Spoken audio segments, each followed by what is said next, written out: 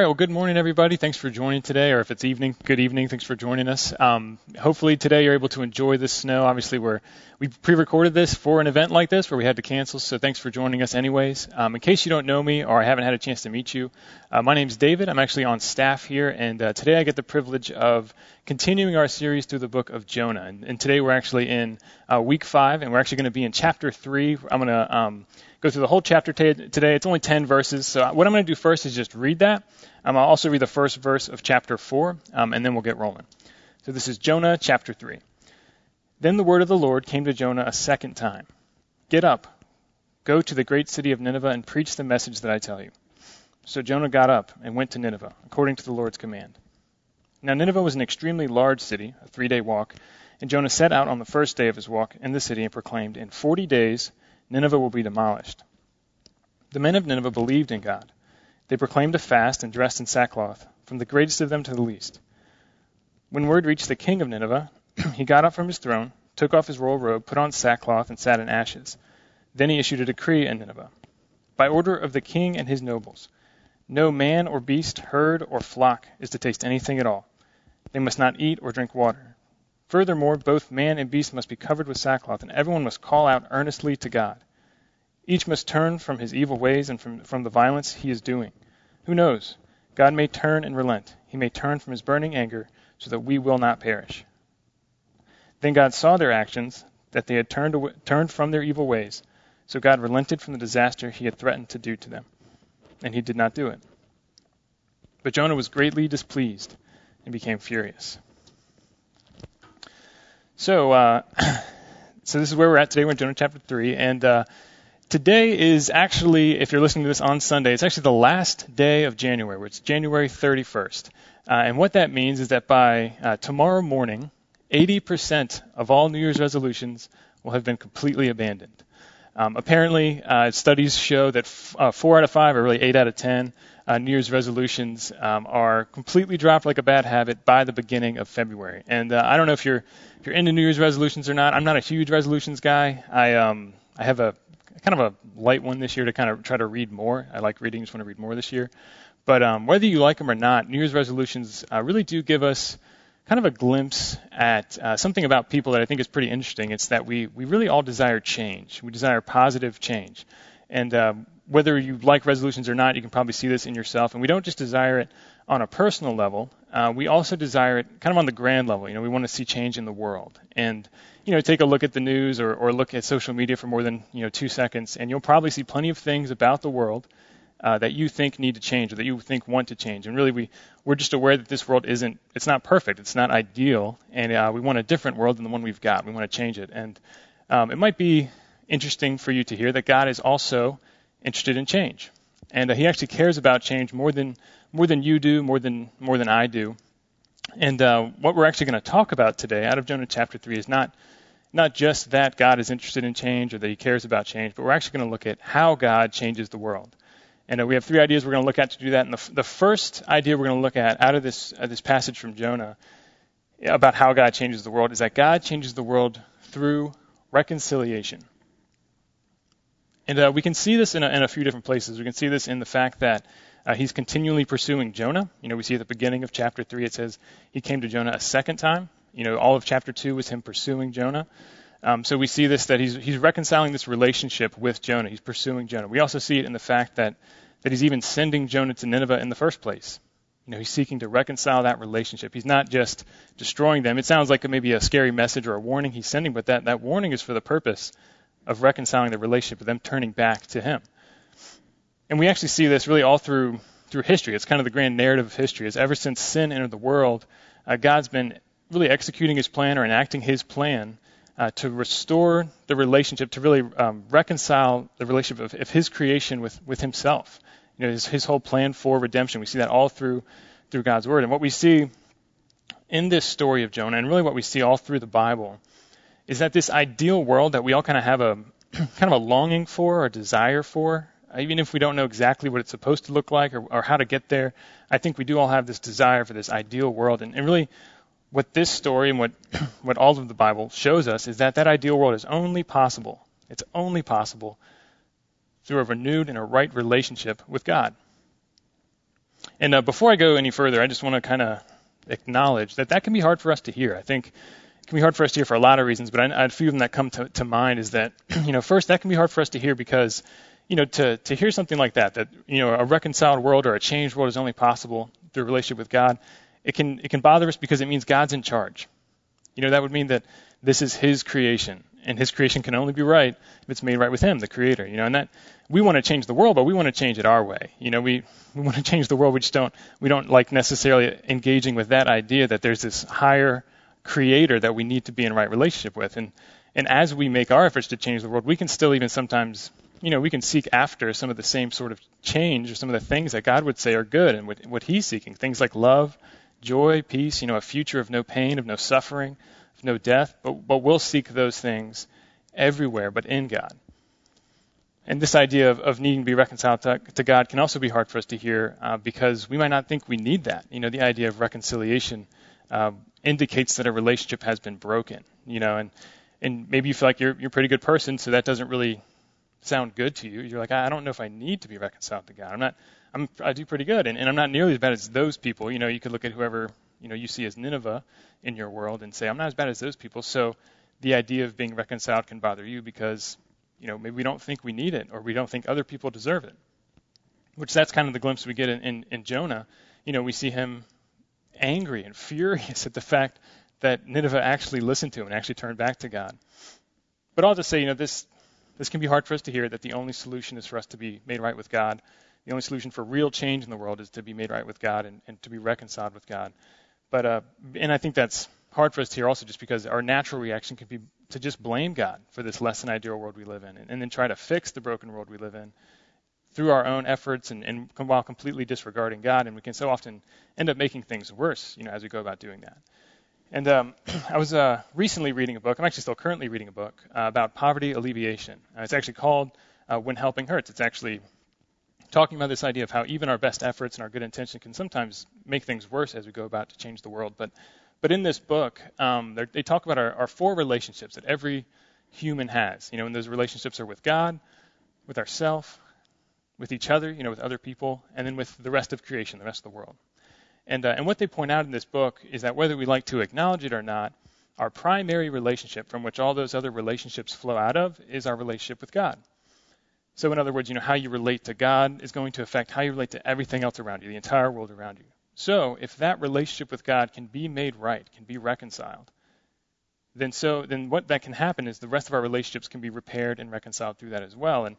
And if we really want to see a changed world, if we really want to see a world that's transformed, we need this kind of reconciliation, this kind of change that only comes through this type of reconciliation, because God's way is so unique and so different from ours. Even our best intentioned plans for bringing people together, for reconciling, for change, they always leave somebody out as, demonized, or they need to be silenced or ostracized. And it's not always intentional where we say that person needs to be silenced, but we still do that. We tend to do that with even our best intentioned plans. But what we see God doing in chapter 3 of Jonah is we see him pursuing two types of people that I think we would so easily write off, and we would so easily just completely disregard and try to silence. Because first you have Jonah, who, for lack of a better term, he's really, if you read the book of Jonah, he's really kind of a self-righteous, religious bigot.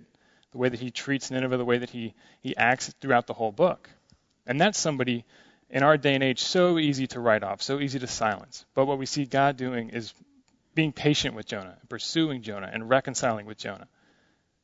And then you see God also doing the same thing for Nineveh. And you see Nineveh, which is this evil, unjust, violent society, which would be super easy for us to write off. Again, a type of person, there'd be so much injustice and violence and evil, you'd be like, okay, they're not part of the solution. But what God is doing by sending Jonah there, we see him showing grace by extending a message of, hey, turn back to me, and then extending grace by sparing them. So what we see there is that God's way is so different from ours. And each and every one of us, we're just, like, that's good news for us, that Jonah and Nineveh are the type of people that God pursues, because each and every one of us we've forgotten God, we've rejected God, we've gone our own way, and yet God seeks reconciliation with us by sending his son to repair the relationship that we broke.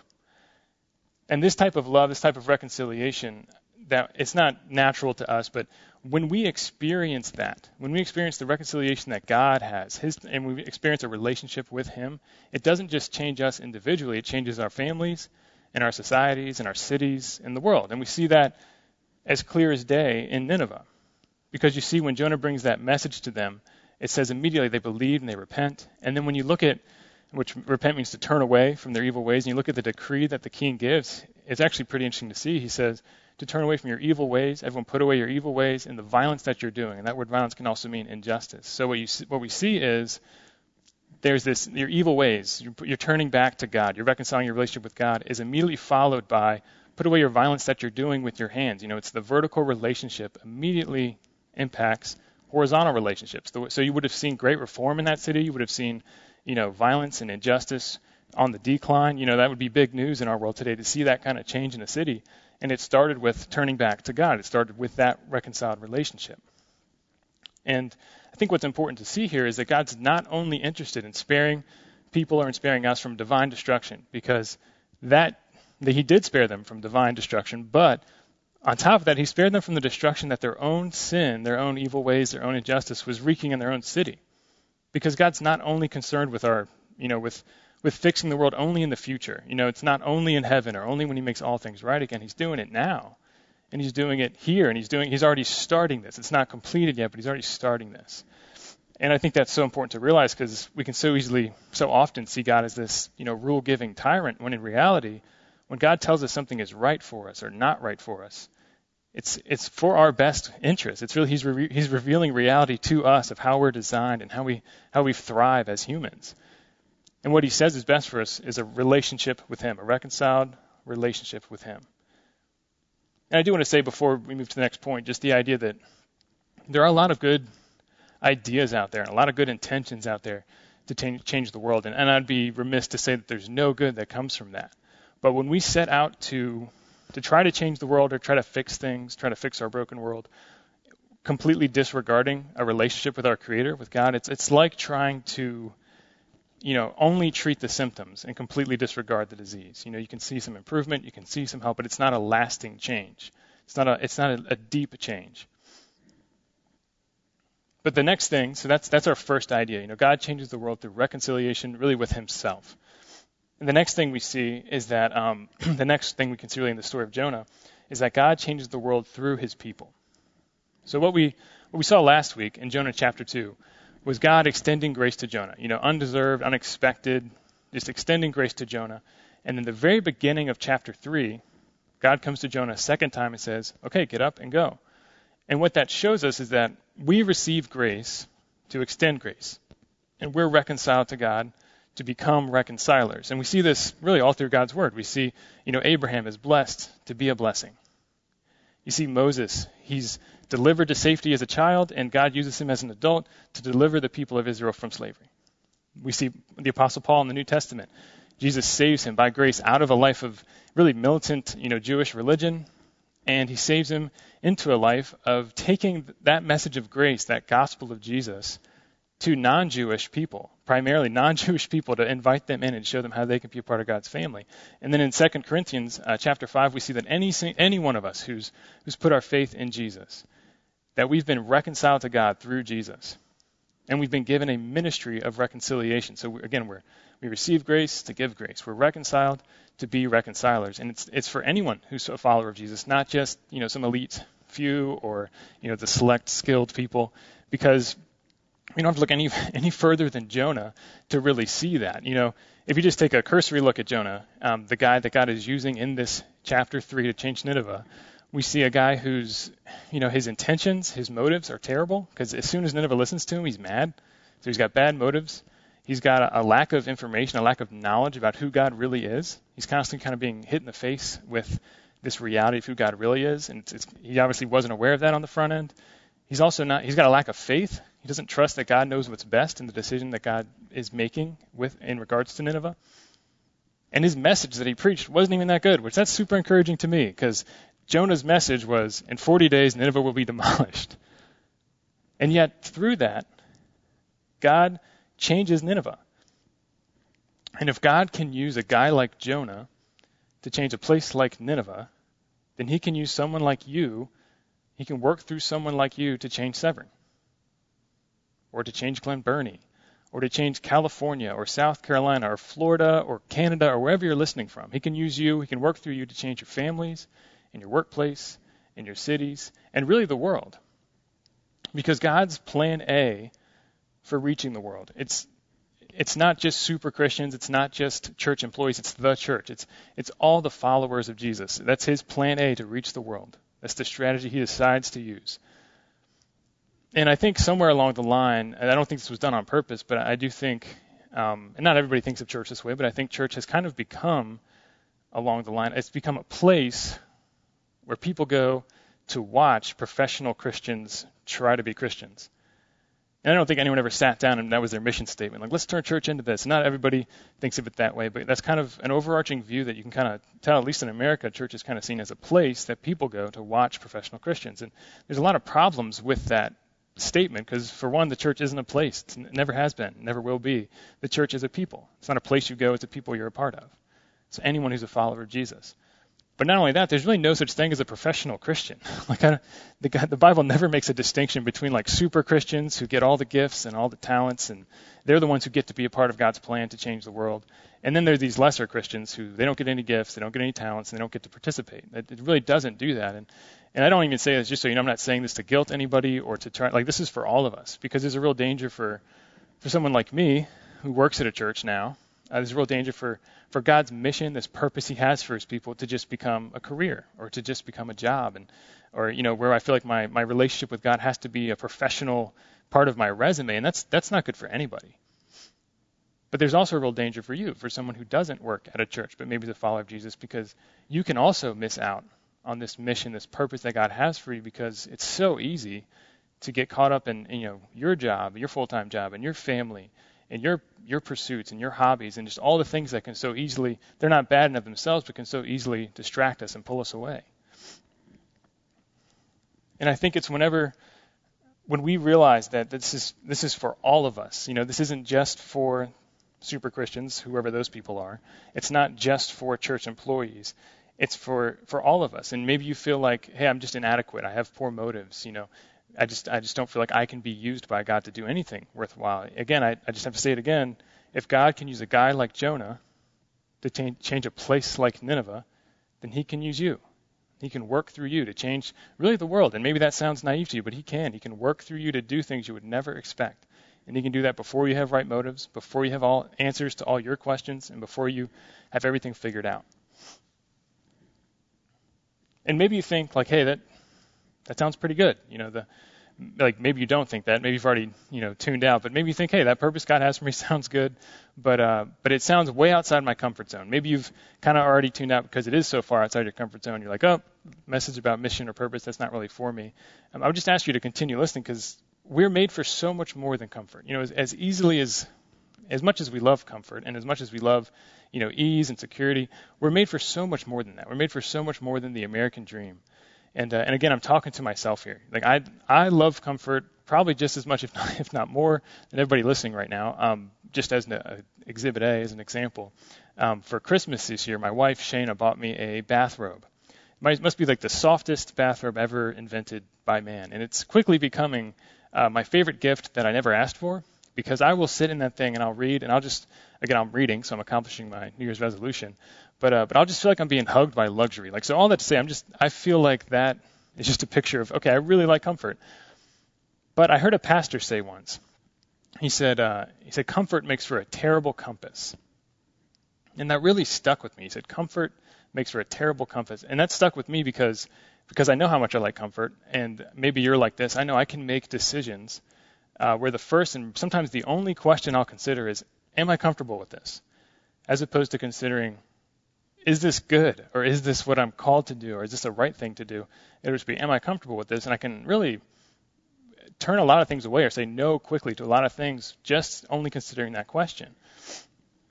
But if we want to be a part of this purpose, or a part of a plan, a purpose bigger than us that God has for us as God's people, then comfort cannot be our goal and it can't be our guide. So again, this is definitely something that's uncomfortable to be a part of God's plan, to be used by God to change the world, but it's definitely worth it. It's really best case scenario for us, because really, I mean, as much as we might not always realize it, we are designed for purpose. We're designed for so much more. We're designed to be a part of something bigger than ourselves. I think sometimes that's why, entertainment is such a draw, because we can kind of live vicariously through the people who have this great purpose in their life, or read a book about someone who's a hero and see the purpose in their life. But we're made for a purpose bigger than ourselves, and there's no bigger purpose than being a part of God's plan to change the world.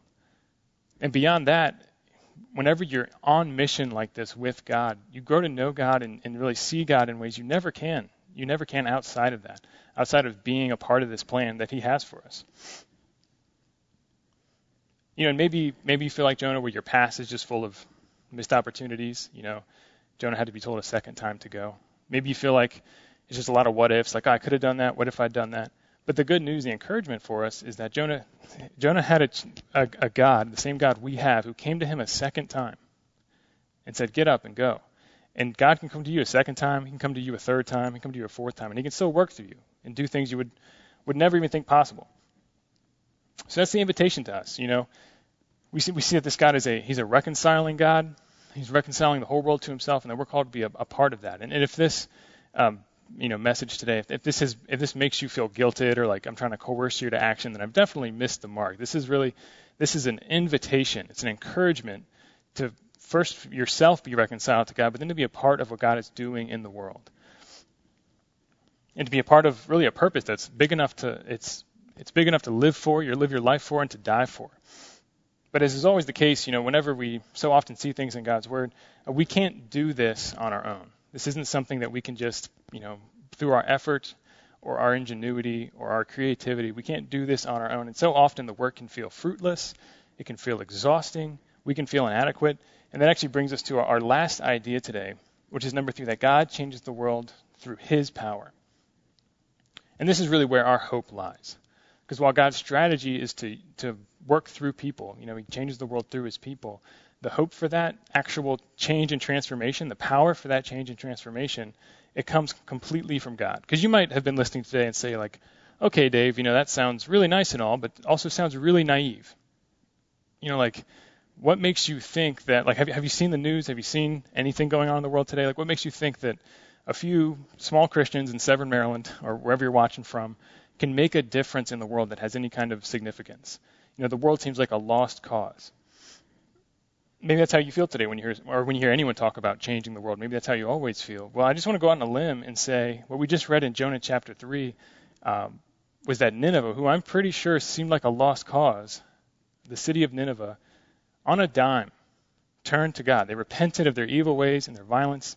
Would have been a remarkable thing to see. If you imagine seeing like the most decrepit city you can think of, the most broken lives you can think of being completely changed on a dime. That's what we just saw. But the only reason that this sort of repentance, this sort of transformation is possible in Nineveh is because of God's power. That's the only reason this sort of change is really possible in your life or in my life or in your city or in my city. Because this idea of even repenting, that's only possible because of Jesus. The only reason that a just God can spare a city like Nineveh or a person like me or a person like you and still be just is because He sent His Son Jesus, because Jesus came down and served justice on our behalf. By dying on the cross, taking the punishment that we deserve, and making it possible for us to be forgiven and for our repentance to be received with being spared, because God didn't spare His own Son so that He can spare us. And then through the power of God, Jesus was resurrected 3 days later, and that same God, that same power works in us and through us today. And the only reason that a world can be reconciled or changed, our world can be reconciled and changed, is because of the death and the resurrection of Jesus, through the power of God. And so if you ever feel like right now that this world is a lost cause, or maybe you feel personally like you're a lost cause, there's hope, because God specializes in lost causes. It's like we get a great picture of that in Jonah 3. But, what do we do with a teaching like this? So I just kind of want to leave us with a few takeaways. Like, what do we actually do with this kind of information? So the first thing would be that because we see that God changes the world through reconciliation, through reconciling it with Himself, I think where we have to start is with our own relationship with God. Is your primary relationship okay? Are you right with God? Have you been reconciled to God? Have you humbled yourself like the city of Nineveh? Have you repented from your ways that would be in opposition to what God says is right? And have you put your faith in Jesus, the one hope that we have? If you haven't done that, you can do that today. There's nothing that has to stop you from that other than yourself. You're the only one standing between you and a right relationship with God. God has come all the way down and died to make that possible. But if you have been reconciled with God, you are a Christian, and you're a follower of God, but then knowing that God changes the world through his people, you can be continually looking for opportunities to play a part in this plan he has, to bring the world into right relationship with him. And you can be doing this. This can look a million different ways. You can do it exactly where you are. You don't have to start working at a church or go on a short-term missions trip. You can actually just do this wherever you already are in your life. And one thing I can say too is it won't be boring. If you ever feel like the Christian life is boring, you might not be doing it right. Just for a minute, just think through a few things about how the Bible tells us that we're called to be on this mission. Start to open yourself up in community with other people and share your doubts and share your hopes, share your greatest failures. Talk about ways to actually do this, to actually help reconcile the world to God. And it definitely won't be boring. It might be terrifying, but it won't be boring. And start thinking of ways to have conversations with friends and family members and coworkers just about life and about faith, about Jesus, about the one hope that we do have. That might be really awkward, but it's not going to be boring. Start thinking of ways to use your specific gifts and talents and abilities that God has given you to start alleviating suffering in your community or to point people to Jesus. And that might seem daunting, to try to engage with your neighbors or your neighborhood or your city around you. That might seem daunting, but it won't be boring. And it'll definitely be worth it. As the local church, what's so encouraging to me we read Jonah, he had to go to Nineveh by himself. He had God with him telling him what to do, but he was by himself. But as a local church, that's what it means to be a local church, is we get to do this together. We don't have to be on our own as we go out and do these things or try to come up with ideas by ourselves or have all the skills ourselves. That's what it means to be a part of the local church, is to be on mission doing this. And that's when we're at our healthiest. And it won't always be fun. It won't be comfortable. It won't be easy, but it'll absolutely be worth it. And then lastly, knowing that God changes the world through his power, we can stand in awe of him. We can be praying to him, depending on him for the results, praising him for the results. And that's knowing that God's power is what really changes the world. It doesn't depend on us, is what can keep us from being cynical and saying this world can never change. It can help us from becoming arrogant and thinking, I'm the one with all the gifts. I can do this. I can change the world on my own. I can do it my way. And it can help us from getting burnt out and thinking, this has to be all through my effort. That knowing that it's God's power that brings the results, that brings the change in the world, that helps us avoid those three pitfalls we can fall into. Because Ninevehs don't change outside of God's power. People don't change outside of God's power, and cities and the world don't change outside of God's power.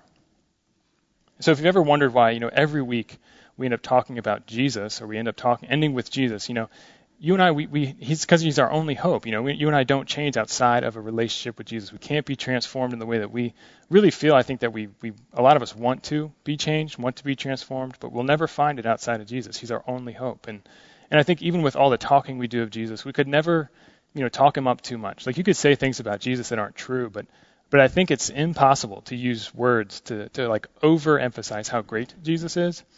And I just want to close today reading Colossians. I just want to read Colossians 1:15 through 20. This is just a chance to kind of really pause for a moment and just look at who Jesus really is, who our hope really is, where our hope really lies. So I'm going to read this. This is, again, Colossians 1:15 through 20. This is about Jesus. It says, "He is the image of the invisible God, the firstborn over all creation. For everything was created by him, in heaven and on earth, the visible and the invisible. Whether thrones or dominions or rulers or authorities, all things have been created through him and for him. He is before all things, and by him all things hold together. He's also the head of the body, the church. He's the beginning, the firstborn from the dead, so that he might come to have first place in everything. For God was pleased to have all his fullness dwell in him, and through him to reconcile everything to himself, by making peace through the blood of his cross, whether things on earth or things in heaven. So reconciliation is only possible through Jesus. Transformation is only possible through Jesus. So my prayer for us is that we would be a church that is reconciled individually. As individuals are reconciled to God, we have reconciled relationships with him through faith in Jesus, and then that we're in a church that's participating in God's plan to change the world around us for our good, for the good of the world around us, and really for God's glory. Let me pray for us. Father, I just thank you for today. Thank you that hopefully today we're going to enjoy some really nice snow, and we just thank you that it's incredible to see how in control you are of everything, how powerful you are, how great you are, and that you care about change. You care about making this world right, and making a new heavens and a new earth, making all things right with you. And God, it's incredible that we get to be a part of that. And I just pray that as a church, as individuals, we would see more clearly what that means for us, see the opportunities you put before us, and get to see you work in ways that we would never imagine. And we just thank you for your love. Thank you that you make a right relationship with you possible. And thank you that you care about us. I pray this in Jesus' name. Amen.